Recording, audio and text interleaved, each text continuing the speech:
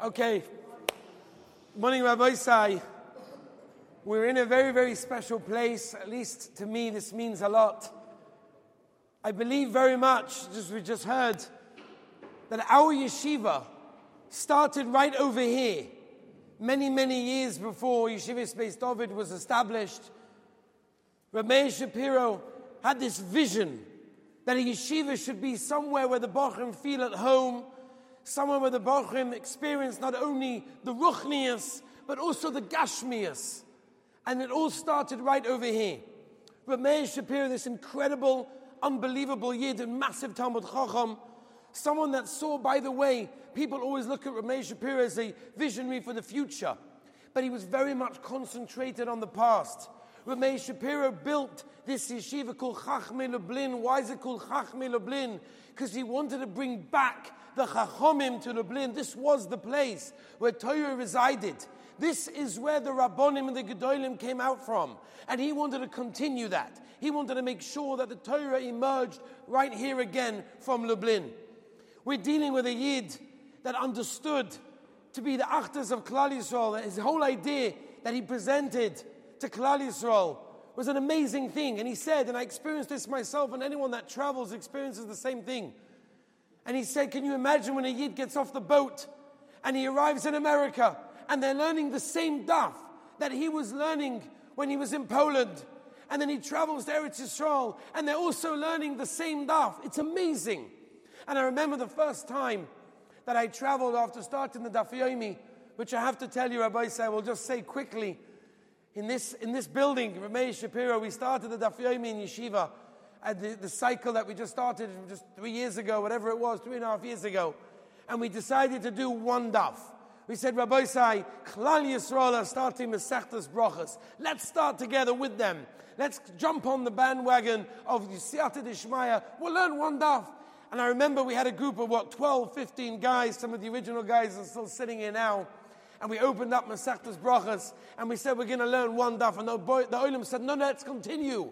Let's finish Masechtas Brachos. I said, okay, we'll finish Masechtas Brachos. Here we are today, Rabbi Isai. Over 3 years later, we're in Masechtas Nozeh, and the Olim are going strong day after day. The daf is unbelievable, Rabbi Isai.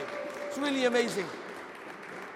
And especially the guys that leave yeshiva, how much I hear from them that they do the daf, they hear that what's going on in yeshiva, they hear the reports of the daily things of what's happening. It keeps the olam connected. That's what Meir Shapiro. That's who he understood. That was his vision, and his vision came true, even though he wasn't zoicha to see much of it.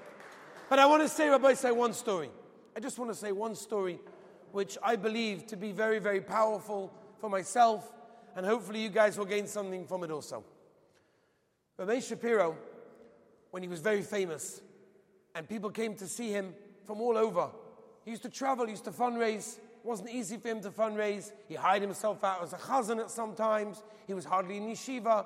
It was very difficult for him to fundraise, but he did it because he felt this is what the boys need. And in one particular situation, he was in a train station. And he arrives at the train station, and there's, loads and loads of people coming to see him, get brachas from him, ask eitzes. And there was one woman who came over and said, Rabbi, do you remember me? We grew up together in the same neighborhood. And she said her name. And he said, oh, yes, of course. Do me a favor. Come and see me later on where I'm staying tonight. I need to speak to you. I need to say something to you. So she said, sure, no problem. She got an opportunity of a private audience with Rabbi Shapiro. That's Kavaldik. She gets there eventually. She told the Gaboim, I have an appointment. The rabbi told me to be here. She goes inside. Rabbi Shapiro says the following. She says, I want to tell you something. Years and years ago, when we were growing up, we were kids.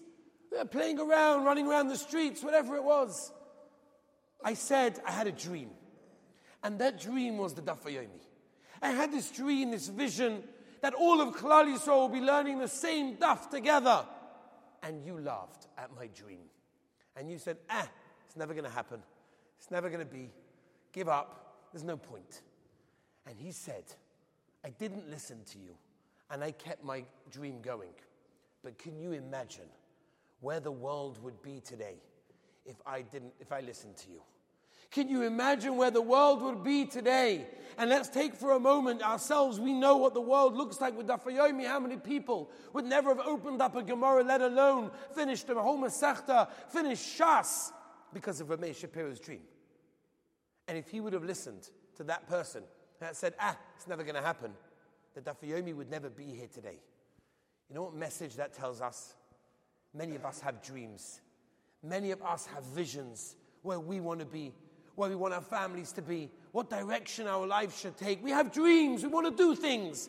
And sometimes someone else, or maybe it's ourselves, will say, it's never going to happen. You're never going to get there. There's no point, don't even try.